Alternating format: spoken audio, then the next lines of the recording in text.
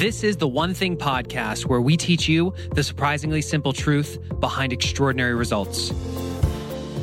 What's going on, everyone? Jeff Woods here with the One Thing team. In the last episode, you got to hear me chat with some of the members of the One Thing team while we talked about overcoming the myth of willpower. So if you missed that episode, please go back and listen to it. And I'm really interested in your feedback, guys. I'm really curious if you enjoy getting to meet some of the other personalities behind the One Thing, the people who are researching the content, who are writing the actual blog posts and the content upgrades. If you like that type of content and getting to meet those people as well, please go to our Facebook page, facebook.com/theonethingbook. That's all spelled out. The number one is all spelled out. So The One Thing Book, facebook.com/theonethingbook. And go ahead and leave a post there. Let us know your feedback on that type of an episode so we can know if we should be doing more of that moving forward. So if you missed that episode, please go back and check it out.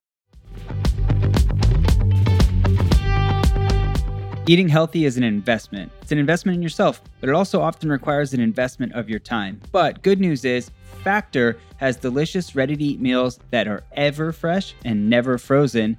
They're chef-created, dietitian-approved, and ready to eat in just 2 minutes. With Factor, you can choose from a weekly menu of up to 35 options, including popular things like Calorie Smart or Keto Direction or Protein Plus or Vegan and Veggie. Also discover 60 more add-ons every week, like breakfast on the go, lunch snacks, beverages to help you stay fueled, feel good all day. And we know our listeners here at The One Thing are focused on health and health goals. That's why we choose to partner with Factor. And if you visit factormeals.com/150 and use code 150, you can get 50% off your first month plus 20% off your next month. Again, that's factormeals.com/ONE50 and use code ONE50 to get 50% off your first month plus 20% off your next month. And in this episode, so excited today to introduce you to a friend of mine who you are absolutely going to love. He's had quite an interesting career with where he has been involved with an organization that I'm sure you've heard of. We'll get into that in just a little bit. But now he has moved forward and started his own venture called Refound, where he is the CEO. He's also the author of a great book that I have personally read called The Good Authority. Today, we're going to talk about something that's tremendously important to every single one of you, whether you are focusing on thriving in your professional world or if you are focusing in that personal world. There's one thing that is absolutely essential to building amazing relationships, and that is effective communication. The challenge is oftentimes we don't communicate effectively. What I mean by that is you may have the best of intentions, but it is not necessarily received the same way. And you may say something to a person, but they may not hear it correctly, and sometimes they don't do it. That's where the whole idea of accountability comes in, which when I speak with you on the phone, I often hear that accountability is one of those big pieces that is missing. And when I think of accountability, the first person I think of is Jonathan Raymond. So with that, brother, welcome to the One Thing podcast. Thanks so much for having me on, Jeff. It's great to be on.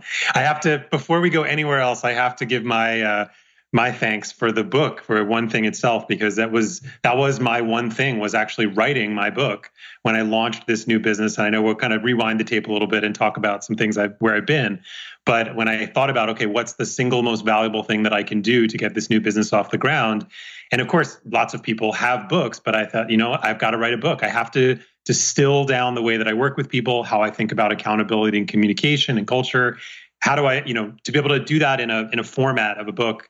And I would probably still be working on it were it not for the One Thing. So thanks to you and your team. Well, I can't take the credit for the book, so that goes to Gary and Jay and the team behind them, but I will definitely pass it along.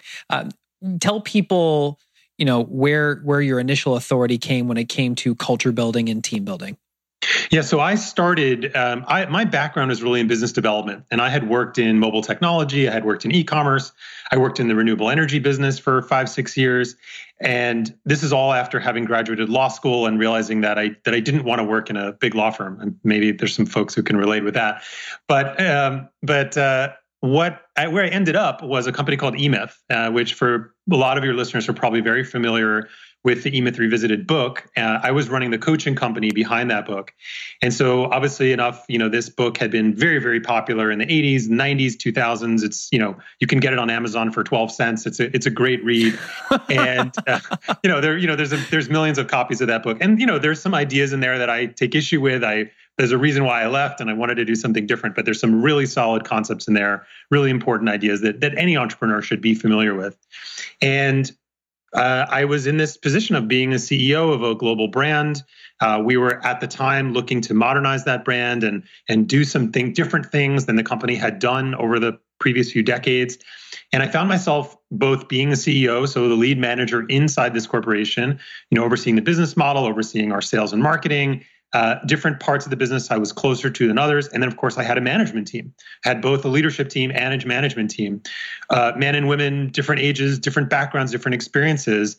And a big part of our culture, a big part of our philosophy was to have one-on-one meetings with the people that report to you. And it was really in that discovery, we can talk a bit about, where I realized, our industry is missing something. There's something missing from this conversation, and it's really important. And it goes right to the heart of what is accountability? How do you do it at work? And how does it apply to your personal life? And that was where my background was. And the reason why I left was because E-Myth is a very, very general brand. It's about business in general, focuses on all different parts of the business. And I was really passionate about the culture part of it and the people management side of it. And I realized that I had a lot of room to grow. And as I started to make those changes, I started thinking to myself, we talk a lot about leadership, but management is where it's at. Management is so sexy. When you find a really good manager, someone who really knows how to bring a team of people together, it's an unbelievable thing professionally and personally.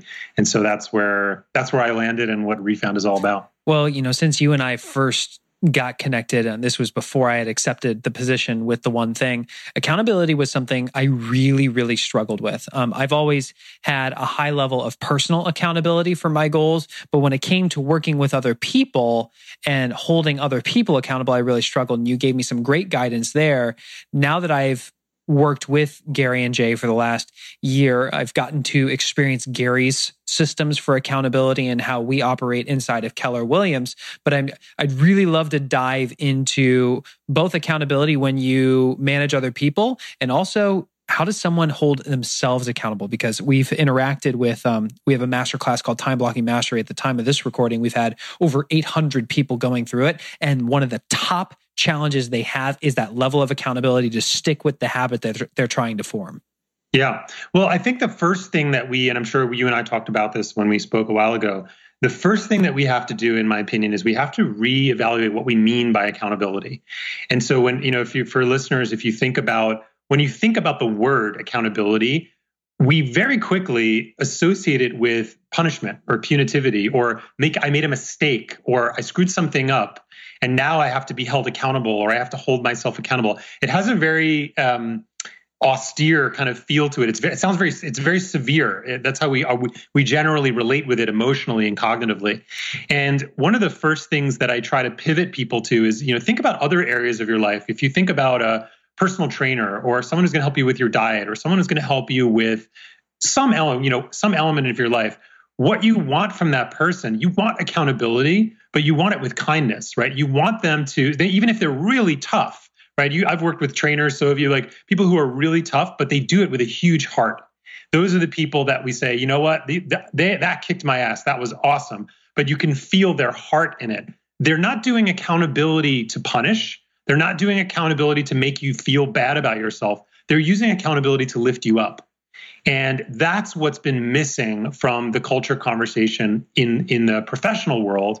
And I believe in our personal world too, is we don't look at our friends and say, hey, what a gift to be able to hold our friends accountable. I love it when people in my life, whether it's my wife or a close friend, said, hey, can I share with you something? Yeah, sure.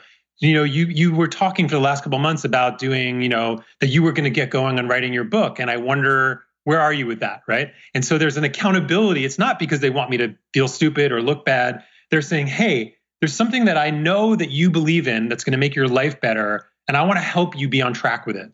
That's accountability. It's nothing to do with, yes, if somebody really screws something up, and there's money on the line, or business, yes, there has to be consequences, but that's not fundamentally what it's about. And accountability done well happens much earlier. It happens with care. It happens in personal engagement. And that's the first thing, is a mental reframe to say, you know what, accountability is a gift. It's not a tool. It is a gift from the people in my life who care about me, whether that's my spouse, friend, manager, colleague, pal, doesn't matter. That's what I'm looking for from the people in my life. So that's the first big mental shift. So I want to unpack that a little bit, because you talk about accountability with kindness. And when I think about the experience that I have had over the last year with Jay directly, because he's usually the one who is holding me accountable, it's always a very pleasant experience. It always comes from a place of love.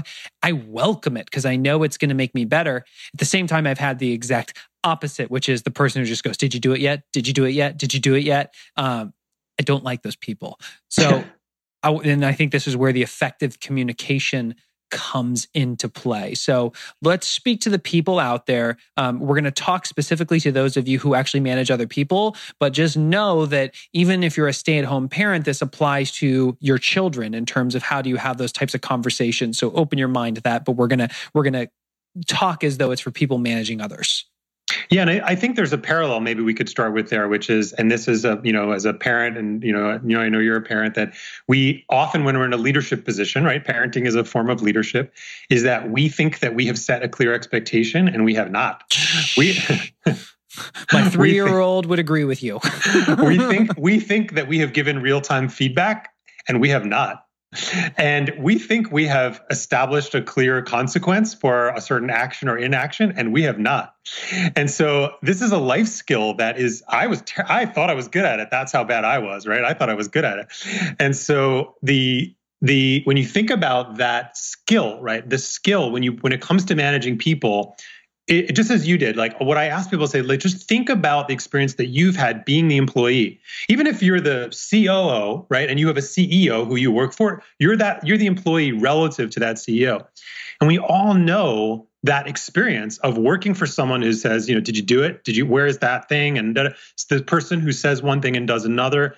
That experience is so deeply ingrained for most of us. And if you look at the culture, the way we think about the examples that we've had, that's so prevalent in our world that it's a real meaningful step to, you need a new experience. And so you've got this new experience with Jay that's like, oh, accountability, not only does it not have to be that way, it's so much more effective if it's this other way, if it actually comes with care and pleasure. And it's like, hey, buddy, I've got this awesome thing that I want to show you because I'm in this privileged position of watching you work. That's what if you're a manager, if you're a parent, whatever, you get to see the people in your life. You get to see how they show up.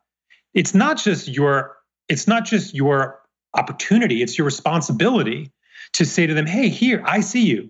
I see how you're showing up. There's this great talk that Simon Sinek has that's been making its way around Facebook. And he says, look, especially with millennials, even though I'm not down on millennials. I love millennials. They're awesome. I know a lot of 60-year-old millennials these days, but this is what millennials are crying out for. They want a pleasant experience of accountability. They want to grow. They want to learn about themselves. They just want it to come from a manager, from a leader who gets it, who understands and says, hey, you know what? I might not have been clear about that. Or, you know what? I think you came by my office and you asked me a question. I didn't really give you a full answer, right? So there's a ownership from the perspective of a leader or manager, whatever level in the organization. That's a critical part of the process.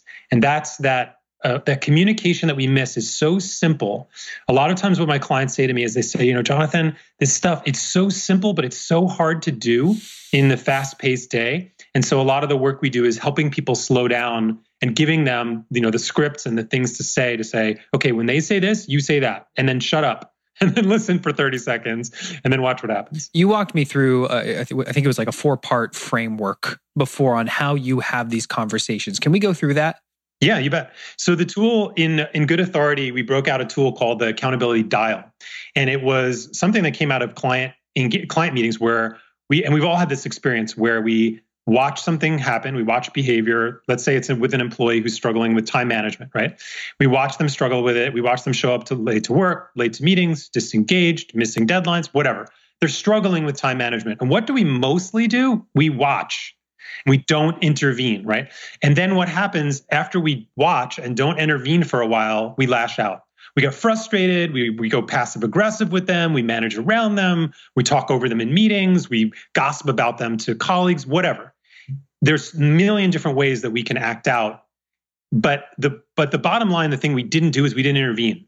We didn't go in, maybe not the first time, but the second time somebody's late for a meeting and say, hey, I was going to say something the other day, but I noticed this is actually the second meeting that you've been late for. I'm just curious, is there something that's going on? What's going on for you? Right? To be able to let them know that you see that that's important, that's part of your culture. Again, whether it's a business or a family, like we keep our agreements here. This is one of our values. And I'm not mad and it's not the end of the world. But before it becomes a problem, I want to put it on your radar. That's the first step in the accountability dial, which is what we call the mention.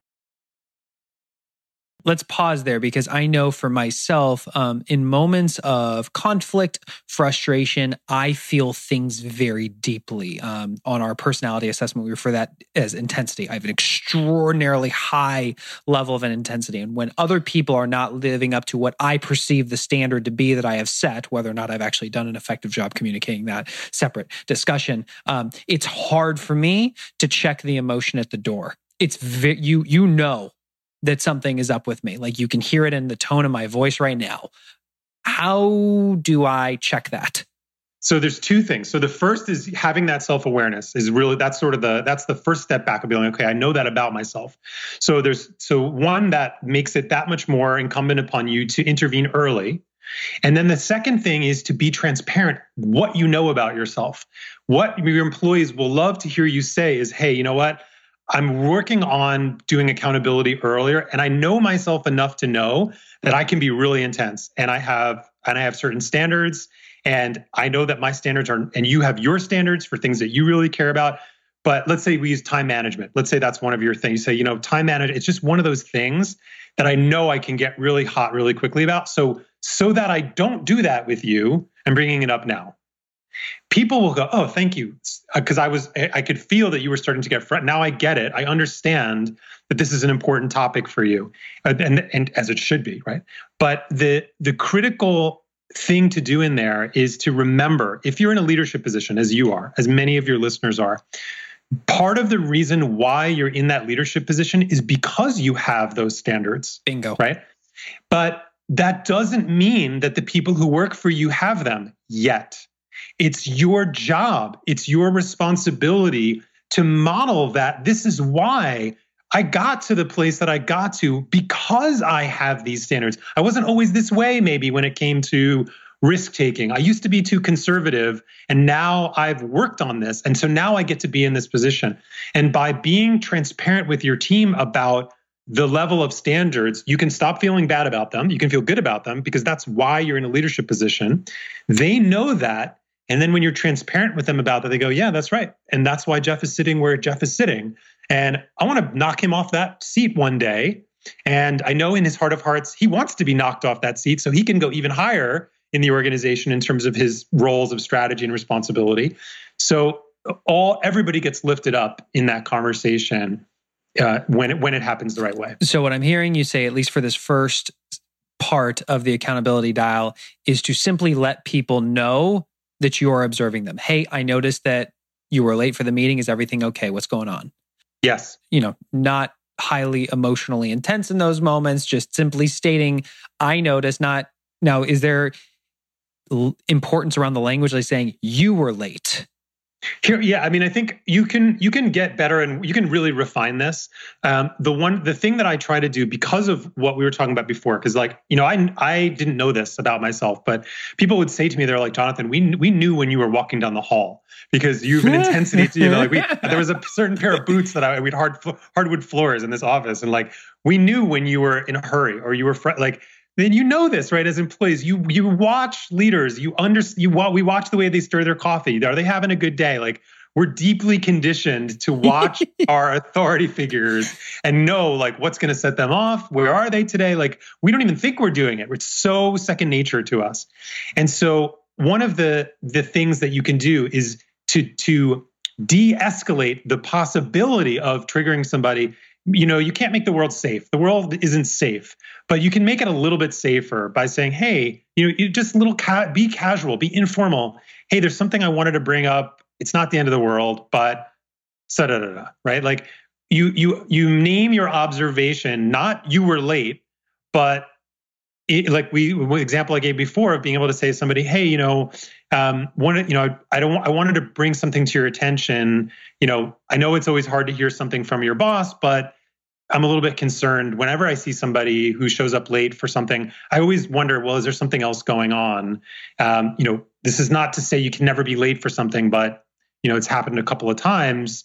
Is there something going on? So you're inviting them, and that goes into step 2. You're inviting them rather than you screwed up and you need to fix it or there's going to be trouble. That's the energy. That's old school accountability. New school accountability is, hey, here's a thing that I observed.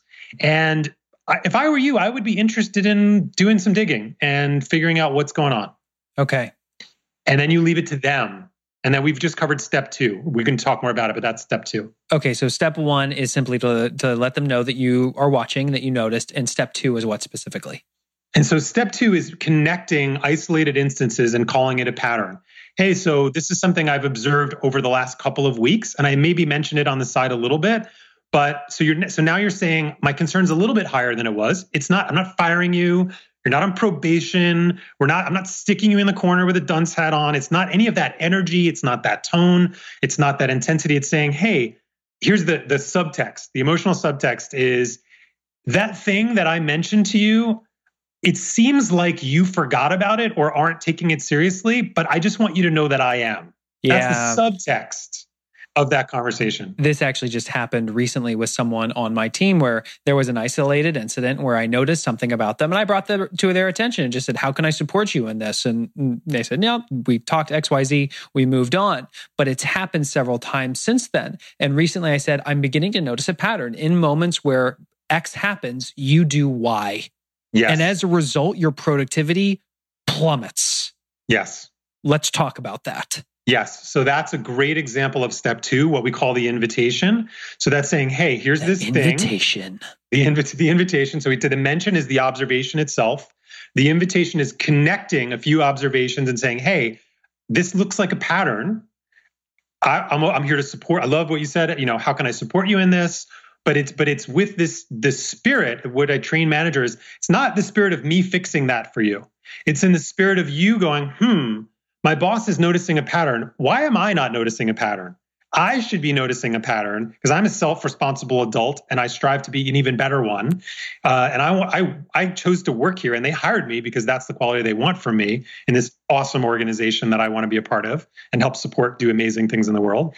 And so that's what you did was a great example of the second step is saying to somebody, hey, couple instances, not the end of the world. Nobody's dead. No one's dying, but this is important and something's got to start changing. And before we go into the third step, I want to connect a dot for people in your personal relationships. For my wife, Amy, and I, we are always trying to figure out how do we effectively communicate with each other better. You always hear marriage is about, can you continue to grow together as you experience different things in life and naturally you start to pull apart? Can you find ways to continue to grow together? And I remember pointing out to her one day when she reinforced something really nicely for me that really motivated me. And I let her know, hey, when you just said that to me, I just want you to know that really motivated me. Thank you. And then recently, she did it a few more times, and I let her know that I have noticed a pattern that she has been doing it this way, and I wanted to let her know how much more motivated I've been to do the things that she wanted me to do that normally I wouldn't want to do. Yes. So it's not like I said, what would Jonathan Raymond do here? What are his 4 steps to the accountability dial? And that I did it, but I'm noticing the patterns of where it's shown up in my life. And then you raise a really important thing, which is it's very easy to talk. It's helpful to talk about accountability in terms of when things aren't going well, but it equally applies when things are going well. And that's one of the things that you can practice. The accountability is not what to do when somebody's screwing up. Accountability is how you live your life. And if it happens to be somebody struggling with something, okay, well then you use accountability to help them with that.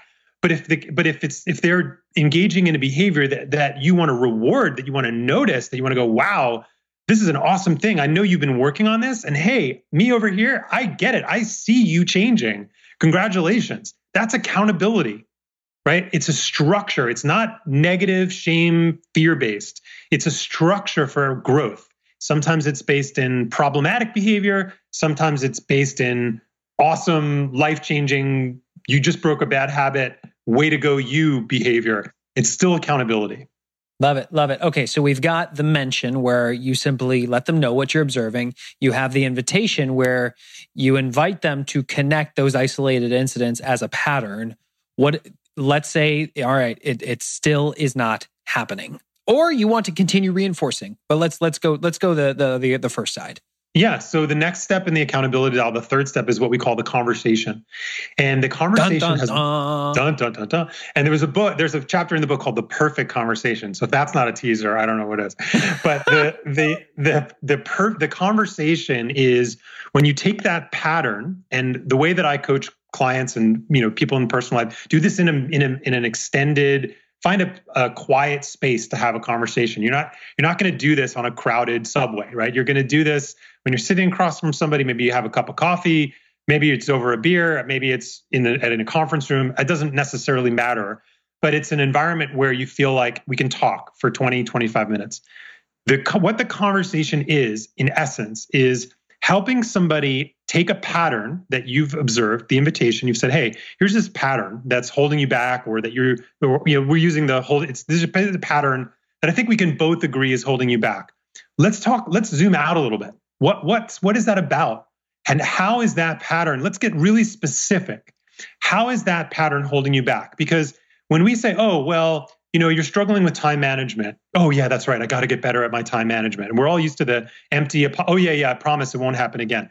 The conversation is to take it to another level. Okay, what happens in your life, and more importantly, with the people in your life that you care about, that you want to respect you, that you want to see you, that you want to value, when you struggle with this thing, what's their experience?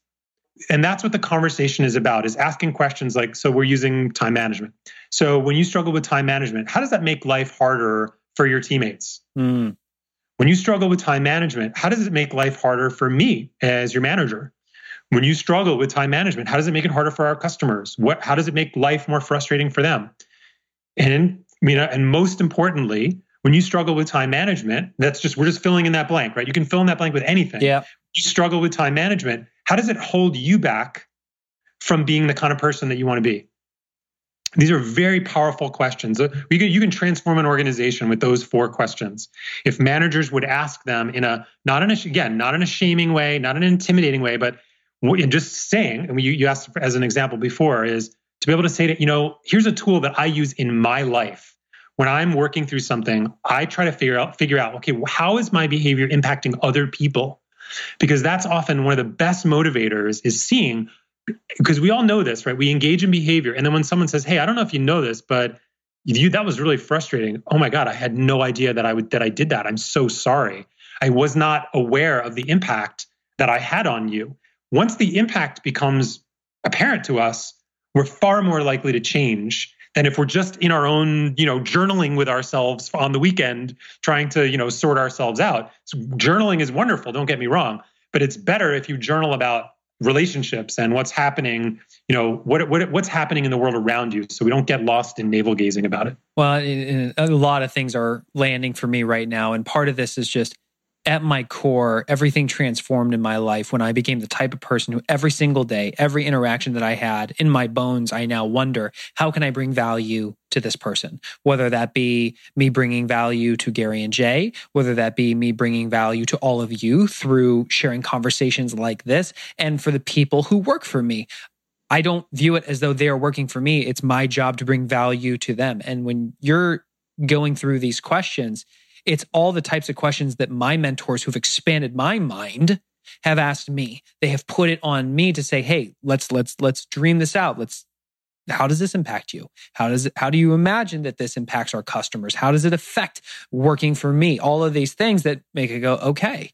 And I've seen that be used internally for people to get outside of their little bubble where like, oh, I'm just late, whatever. It's fine. It's 5 minutes. But they don't consider how does the rest of the team perceive me?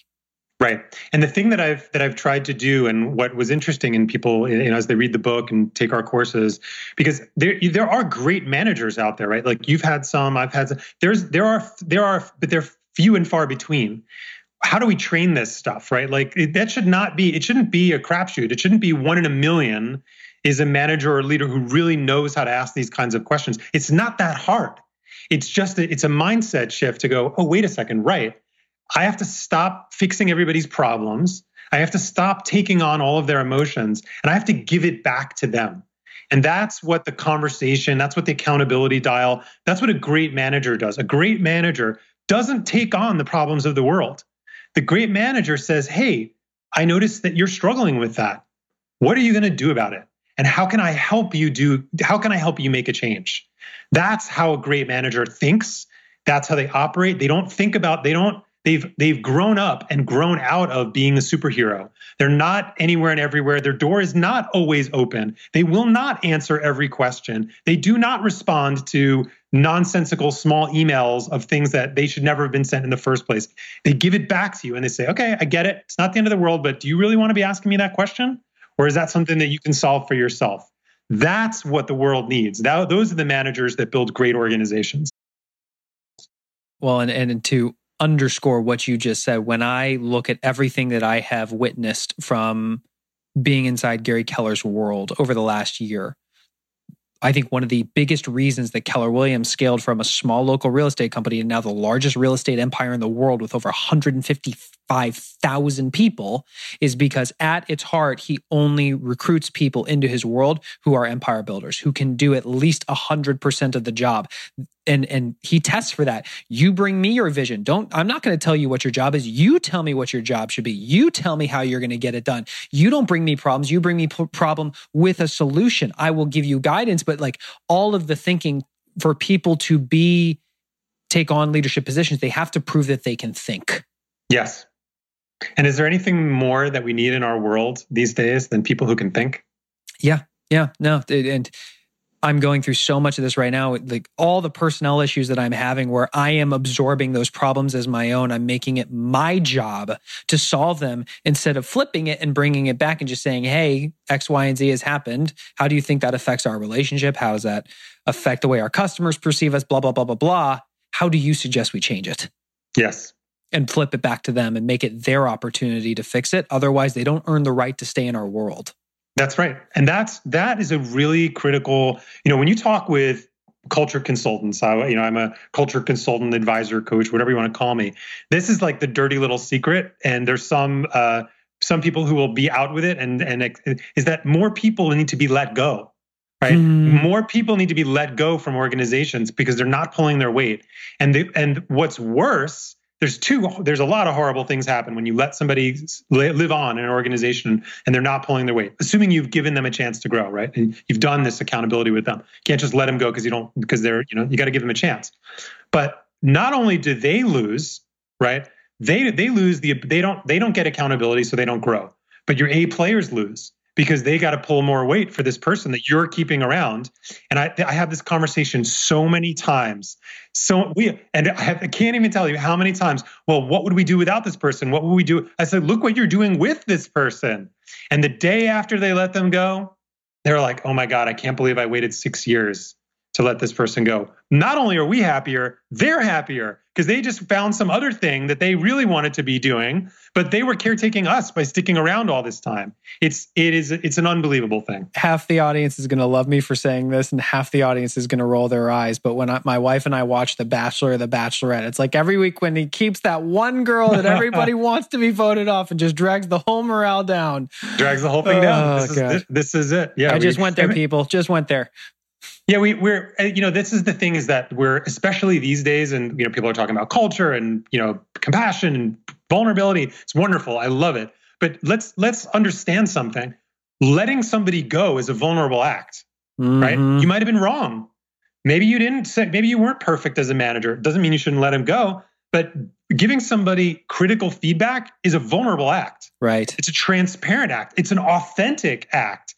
Vulnerability, authenticity, and transparency is not being lovey-dovey and singing Kumbaya in the office. Holding somebody accountable for growth, And watching other employees being like, wow, Jonathan's really being tough with that person. That's vulnerable as a leader. Being everybody's pal, taking on their work and, and being the emotional sponge for the organization, that's not vulnerable. That's killing yourself, right? That's emotional suicide as a leader. Don't do that. Well, and I remember a mentor asked me at one point in time, he said, every single day, what are you waking up and trading your life for? And it's something that I took very seriously and was a big reason why I chose to look to entrepreneurship and get out of the medical device sales game. And here inside of Keller Williams, I remember in part of our hiring and training, they talk about one of the worst things we can do is get really clear on where somebody is going with their life, what actually matters to them, and then put them in a role that absolutely ensures they will not achieve their life's goals. And sometimes you don't know that right off the bat, but every single day that person is waking up and trading their life to be inside your world. And if you're not helping them live that to the fullest, what better gift could you give them than allowing them to set themselves free? So I want to steer us back on track. So you've got that we've covered 3 of the 4 steps so far. First is the mention, where we're just letting them know that we see them. Then we have the invitation, where we invite them to see the pattern. If it continues, then we get to have the conversation where we try to expand it and put it back on their plate, where, hey, how is this impacting all these other things, so that they could connect those dots. At the end of that conversation, are you asking for a change in action, or what's happening there? Yeah. So at the end of that conversation, and our timing, where this conversation we're having feeds really nicely into step 4, what we call the boundary. So at the end of that conversation, and again, depends on what the behavior is. This might be something that it might have taken you 6 weeks to get to the conversation with somebody, or it might have taken 6 minutes. Depends on what's going on, how quickly you accelerate through the accountability dial. And that's a lot of the skill, is knowing like how fast, how intense, how urgent is the situation that you need to change. And maybe we'll put a link to the meeting guide in the show notes that gives some guidance there.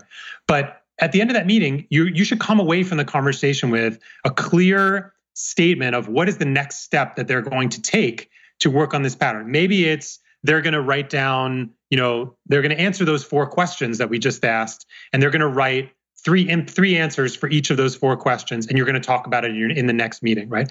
Maybe it's a piece of written work, or maybe it's like what you said, like, how can your role be in service of your personal life goals? Maybe it's not apparent right now. I'd love for you to take a half an hour, do it when you have time.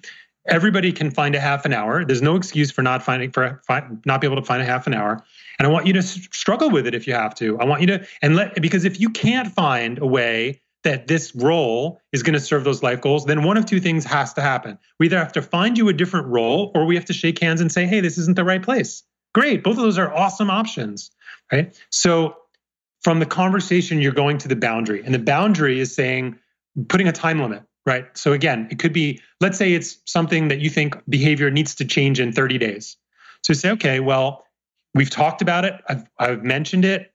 We've talked about the pattern. We've had a conversation about the impacts. I think that this is something that you should be able to meaningfully change in the next 30 days. What do you think? Yeah, I think that's a stretch, but I think that's fair. That's going to push me a little bit. Okay, great. Can we agree on that? No, they might say, you know what? I really need 2 months because these and these are happening. I'm going to be out of the office for a week. And can we put a 2-month structure on this? Great. Maybe there's a little negotiation in there. Maybe it's 1 week. This pattern has to change by the end of the week. And we're going to meet on Friday and find out if it has, right? That's the boundary, is giving people a clear framework. We've talked about what needs to change. We've talked about what change looks like. We've talked about why change matters to you personally. Now here's the timeline. Go. That's the boundary. And again, this is big-hearted stuff. This is compassionate. This is not, I'm expecting you to screw up. This is, I'm expecting you to succeed. I'm expecting you to go, wow, what an incredible opportunity I've gotten from my work to do something that's going to be life-changing. I'm going to go enlist my friends. I'm going to go talk to my girlfriend or boyfriend or husband or wife. I'm going to go enlist all the people in my life who care about me to help me make this change. That's the spirit of the boundary conversation. The same reason we do 6-week boot camps to lose weight, or I'm going to quit smoking for 90, because that puts pressure on us. We need pressure. We don't change if there's no pressure. We need some friction. So that boundary, that 4th step in the accountability dial, that's your friction, is saying, okay, contrast. Here's where I want you to get to. You've said, I want to get to that place. Go. Now, the time expires.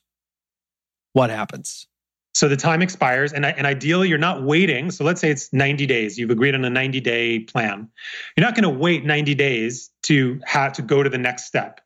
You're going to be observing, right? You've trained yourself now to be watching. It's like, you know what? It's 30 days in and I don't see any, or it's 30 minutes in and I think that conversation went in one ear out the other. There's no time that's too early to go back to that person and be like, I know we had this conversation and I know we agreed on 90 days, but I got to say, I'm a little worried. I see you kind of walking around the office and you seem kind of casual. And I mean, maybe it's me, but if I just had that conversation, I'd be heads down. So tell me I'm wrong, but I'm a little worried, right?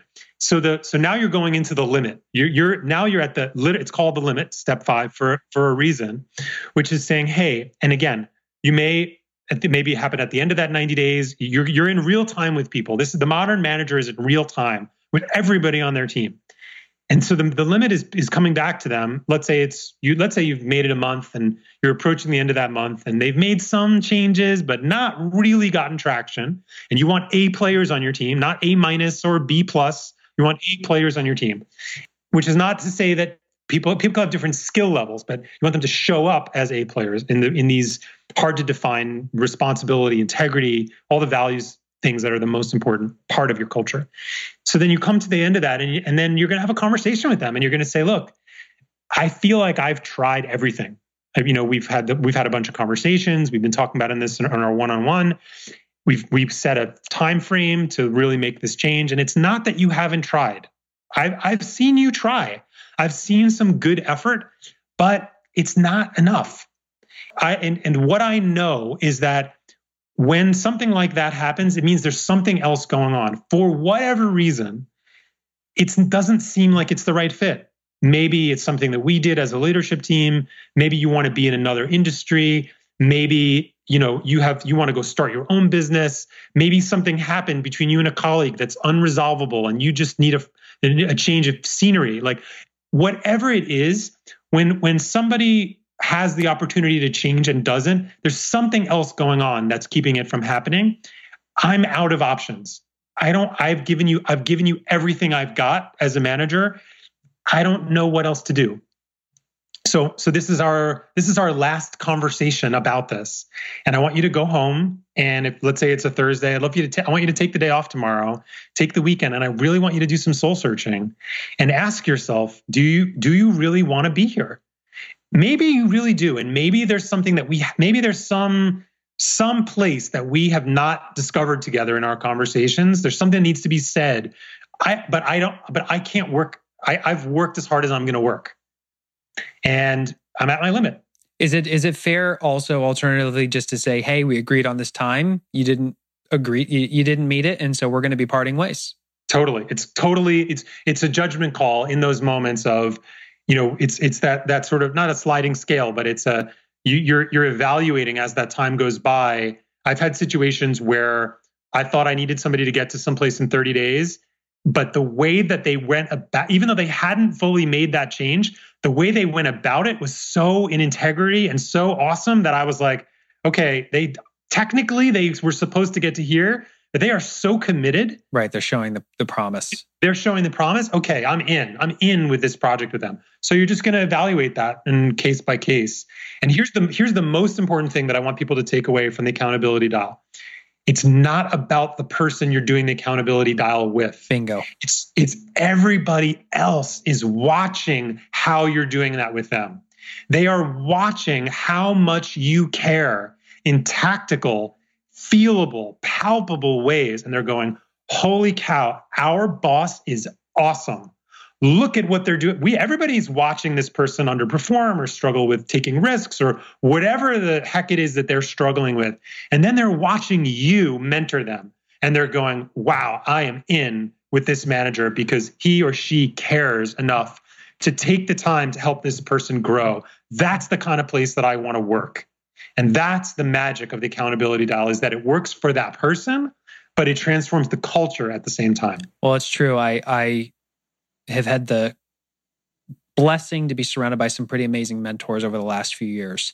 And I have learned just as much from my direct interactions with them as I have from watching them interact with other people, and especially in the moments that were tough. Yep. Seeing how they held themselves and showed up in the world with a higher standard is what made me respect them even more. So that's it. I love that. So Jonathan, where can you mentioned some type of worksheet or action guide? Yeah. So if you go to refound.com, so that's like rebound, but with an F, like Frank, you'll get an email with a bunch of free tools from us and some videos. And that's where the Good Authority Bootcamp, we've taken the book and built it into a 6-week online course that you can talk with us. You can go through it yourself, but if you work in HR or if you have a team of people, small business, large business, we custom build programs for people to go through that 6-week course. So the book is available wherever you buy books. And you can find me at refound.com. You can send me an email at hello@refound.com, and we answer every email personally. Yep. And I will underscore the book. I read it personally. You sent me a copy and I read it right away, and I loved everything about it. It was very practical and applicable, which I absolutely love. So Jonathan, thanks so much for the time, man. Really appreciate it. Thanks, Jeff. Appreciate being on. All right, everyone. There you have it, my conversation with Mr. Jonathan Raymond. I hope you learned something there. For me, when we talk about effective communication, and especially in a professional setting, that accountability, it's taken on this dirty word, but we also know it's probably one of the most important things we can ever have. And I think the thing that I heard from this is coming from a place of value. You are coming to serve them, whether that be that initial conversation where you are simply mentioning what you're witnessing, whether you are inviting them to connect the dots and notice the pattern, where you're having the conversation with them about how what they are doing is actually impacting all the people around them, whether you're setting the boundary and applying a time to it, or whether it's the limit and that's it. That's the end of the line. The thing that you heard from Jonathan was love and care throughout his voice. And so in the spirit of the one thing and taking action on this, whether it be in your professional life or in your personal life, I would encourage you to identify a very specific relationship that needs enhancing.